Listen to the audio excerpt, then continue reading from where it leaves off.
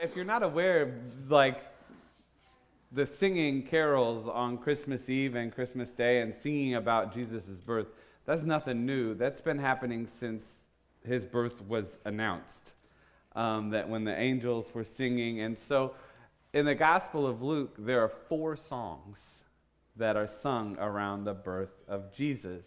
Mary sings her song about the king that is to come and her child that is to come when she visits her cousin, her relative, Elizabeth. Elizabeth's husband, Zechariah, sings. He's my favorite story because it's a cautionary tale for pastors.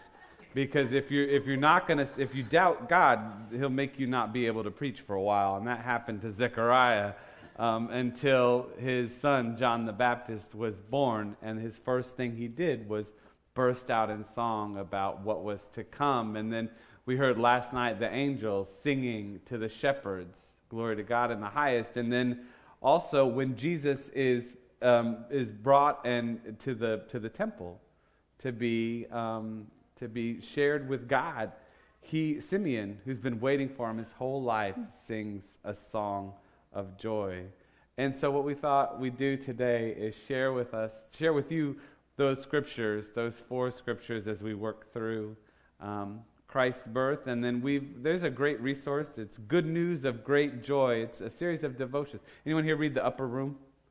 Some of us. It's a series of devotions that were put out by The Upper Room about those 4 songs. So we thought we'd share with you a couple of those and sing our way through the songs of Luke. So we can seat it and sing.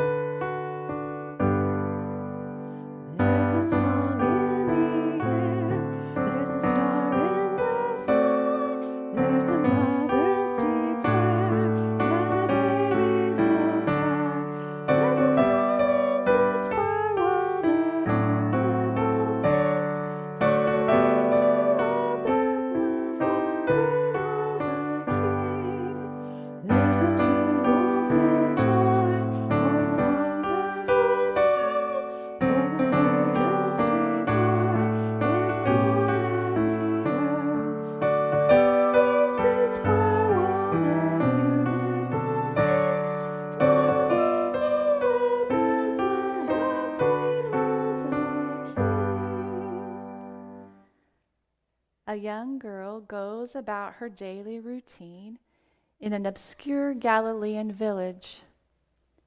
A priest performs his duties in the Jerusalem temple. Shepherds keep their sheep in fields outside of Bethlehem. An aging prophet scans the crowds in the temple precinct. All are greeted with news of God's appearance.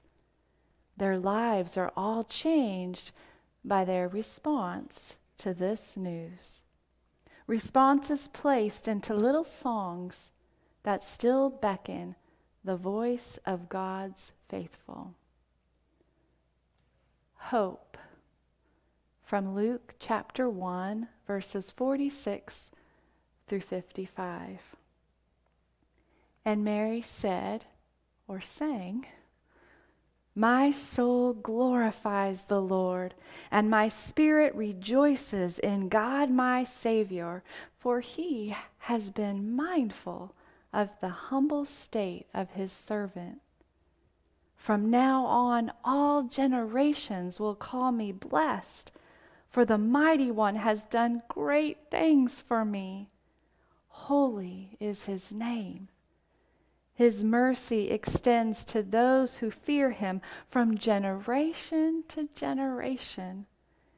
He has performed mighty deeds with his arm. He has scattered those who are proud in their inmost thoughts. He has brought down rulers from their thrones, but he has lifted up the humble. He has filled the hungry with good things, but sent away the rich empty. He has helped his servant Israel, remembering to be merciful to Abraham and his descendants forever. just as he promised our ancestors. No. Not yet. Not yet.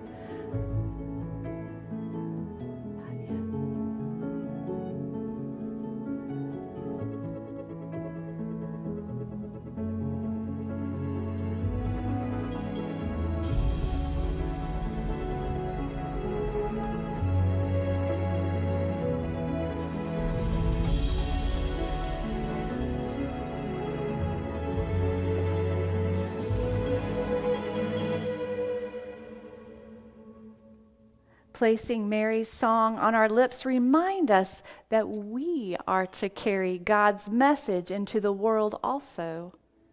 Hopefully, God's promises come to life within us in a way that brings God's presence to others.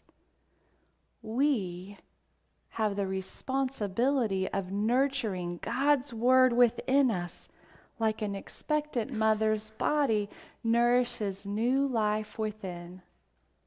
Perhaps this is why the Eastern Church has traditionally used Mary's song at morning prayer to welcome the new day with the possibility of carrying God's word into the world.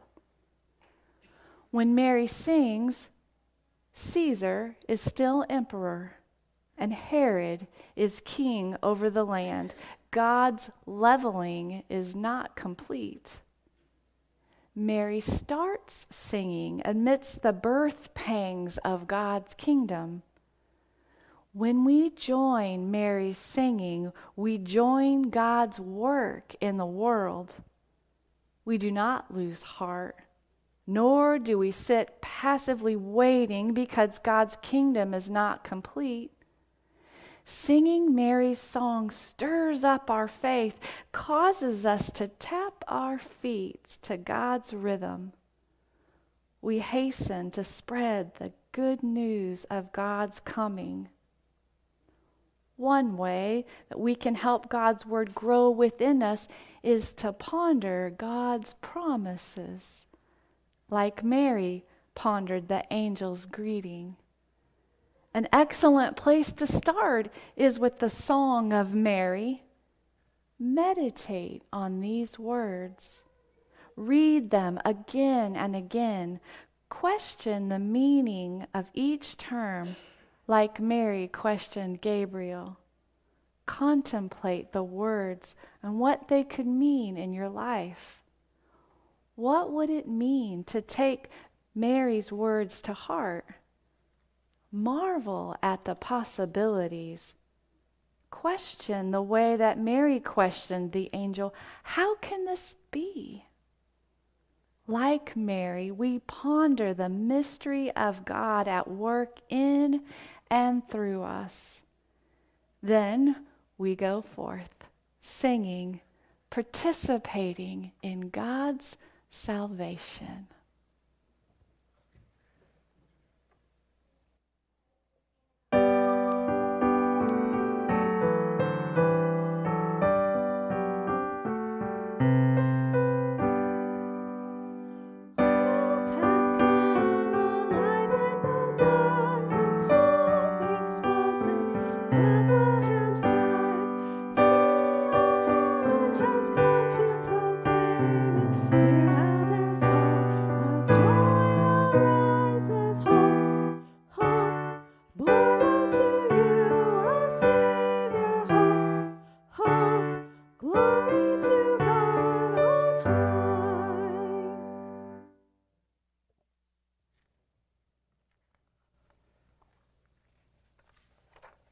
Peace. Luke 1, 67 through 79. His father, Zechariah, was filled with the Holy Spirit and prophesied, "Praise be to the Lord, the God of Israel, because he has come to his people and redeemed them. He has raised up a horn of salvation for us in the house of his servant David, as he said through his prophets of long ago.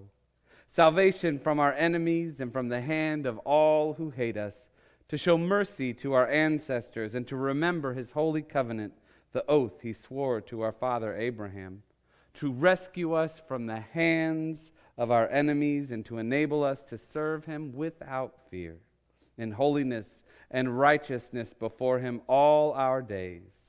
And you, my child, will be called a prophet of the Most High, for you will go on before the Lord to prepare the way for him, to give his people the knowledge of salvation through the forgiveness of their sins, because of the tender mercy of our God, by which the rising sun will come to us from heaven, to shine on those living in darkness and in the shadow of death, to guide our feet into the path of peace.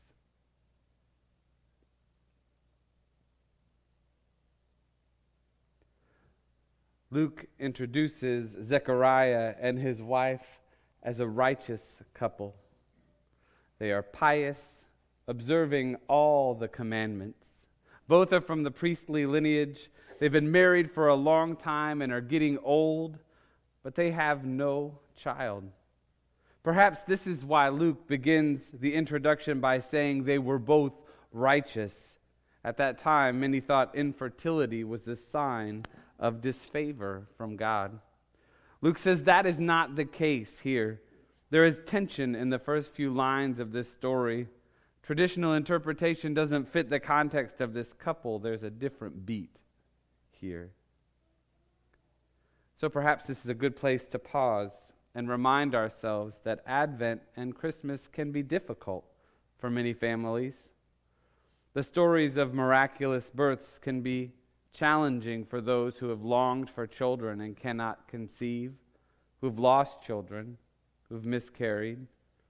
We need to be careful in hearing and telling these stories.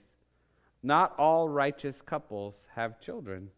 Some choose not to have children, others choose to adopt. The birth of children is not a matter of how hard you pray. And despite all of our medical knowledge, all births still carry an element of mystery and the miraculous. This is a good season to include in our prayers petitions for those who have lost children, long for children. The story of Elizabeth and Zechariah sounds familiar to those who know the rhythms of the Old Testament. We fall into the recognized beat of Abraham and Sarah, Jacob and Rachel, Elkanah and Hannah. Isaac was born to the aged Abraham and Sarah.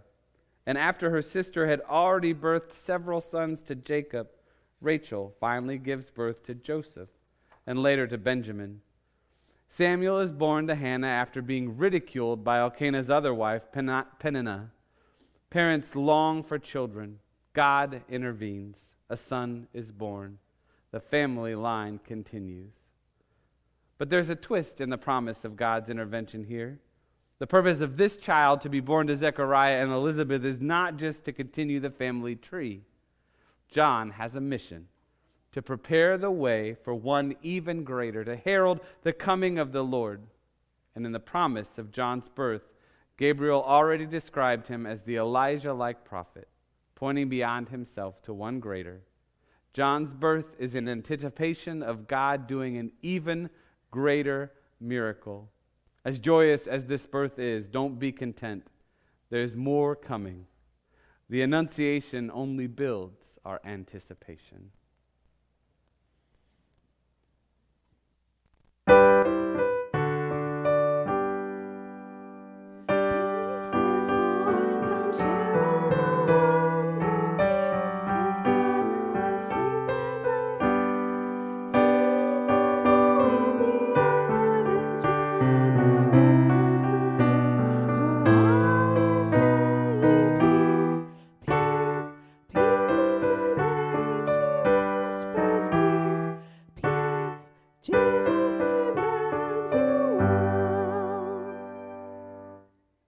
Hear the angel's joy from Luke chapter 2, verses 13 and 14. Suddenly, a great company of heavenly hosts appeared with the angel, praising God and saying, "Glory to God in the highest heaven, and on earth peace to those on whom his favor rests." the angel's sudden appearance is hard to miss. When the angel appears, the glory of the Lord enfolds the shepherds and the angel. In the Bible, glory denotes God's presence. Being in God's presence, being exposed to God's glory, changes us. In Exodus, after Moses spent 40 days on Mount Sinai in God's presence, he descends with a face so bright he has to wear a veil. Isaiah is purified and able to begin his prophetic ministry after seeing a vision of God's glory. When the glory of the Lord appears, things change. Angels are messengers from God, God's ambassadors. This angel is a counterpart to the heralds that would have proclaimed a decree from Augustus. When he speaks to the shepherds, his message is like a divine proclamation. Fear not. I am bringing you good news of great joy for all people. Today, a Savior has been born in the city of David, Christ the Lord. A decree went out from God to all the world that a Savior is not born in Rome, but in a tiny, overcrowded Judean village. This decree of the angel counters the edict from Augustus. Augustus' proclamation brought upheaval and violence to the land of Judea. The angel's appearance and brings good news of a new world order. A very different kind of Savior is born, one who brings a very different kind of peace. This peace sets heaven and earth to singing joyfully about God's comforting presence on earth.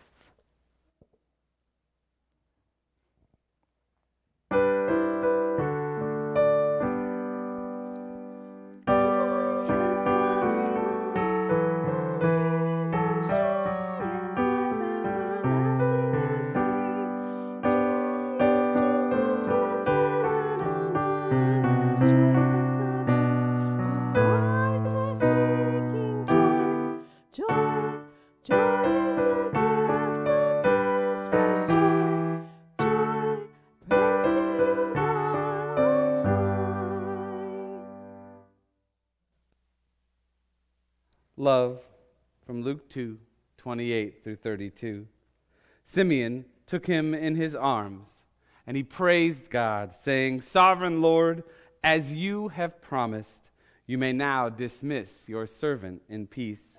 For my eyes have seen your salvation, which you have prepared in the sight of all nations, a light for revelation to the Gentiles and the glory of your people, Israel.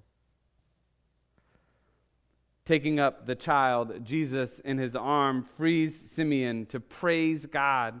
Holding God's peace sets us free from our fears and our compulsions. God's peace is freedom for as much as freedom from. It is freedom for true praise to God and freedom from our sins. It's freedom for loving one another and freedom from our hostility toward others. God's peace also frees us to join God's work in the world. Perhaps sometimes we feel like we can't sing Simeon's song because we are not sure salvation things are happening in the world today. That may be, though, the very reason to sing this song. As Simeon studied and meditated on God's promises of Scripture to discern the signs of God's fulfillment in his day, his song sets our lives to the rhythm of God's promises, reminding us what we should be looking for in our day. When do we see such signs of God's presence among us?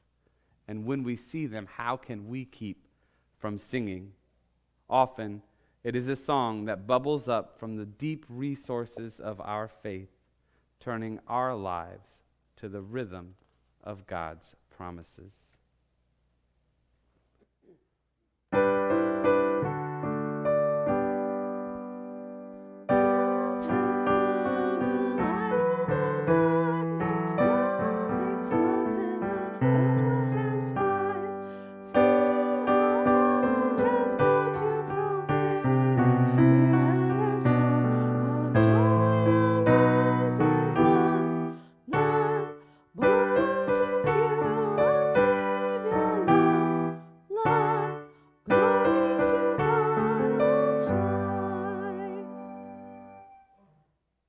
When I read from John chapter 1, I wonder if this is God's song, the song of Christ. In the beginning was the Word, and the Word was with God, and the Word was God. He was with God in the beginning. Through him all things were made. Without him nothing was made that has been made. In him was life, and that life was the light of all mankind. The light shines in the darkness, and the darkness has not overcome it. There was a man sent from God whose name was John. He came as a witness to testify concerning that light, so that through him all might believe. He himself was not the light. He only came as a witness to the light. The true light that gives light to everyone has come into the world. He was in the world, and though the world was made through him, the world did not recognize him. He came to that which was his own, but his own did not receive him. Yet, to all who did receive him, to those who believe in his name, he gave the right to become children of God.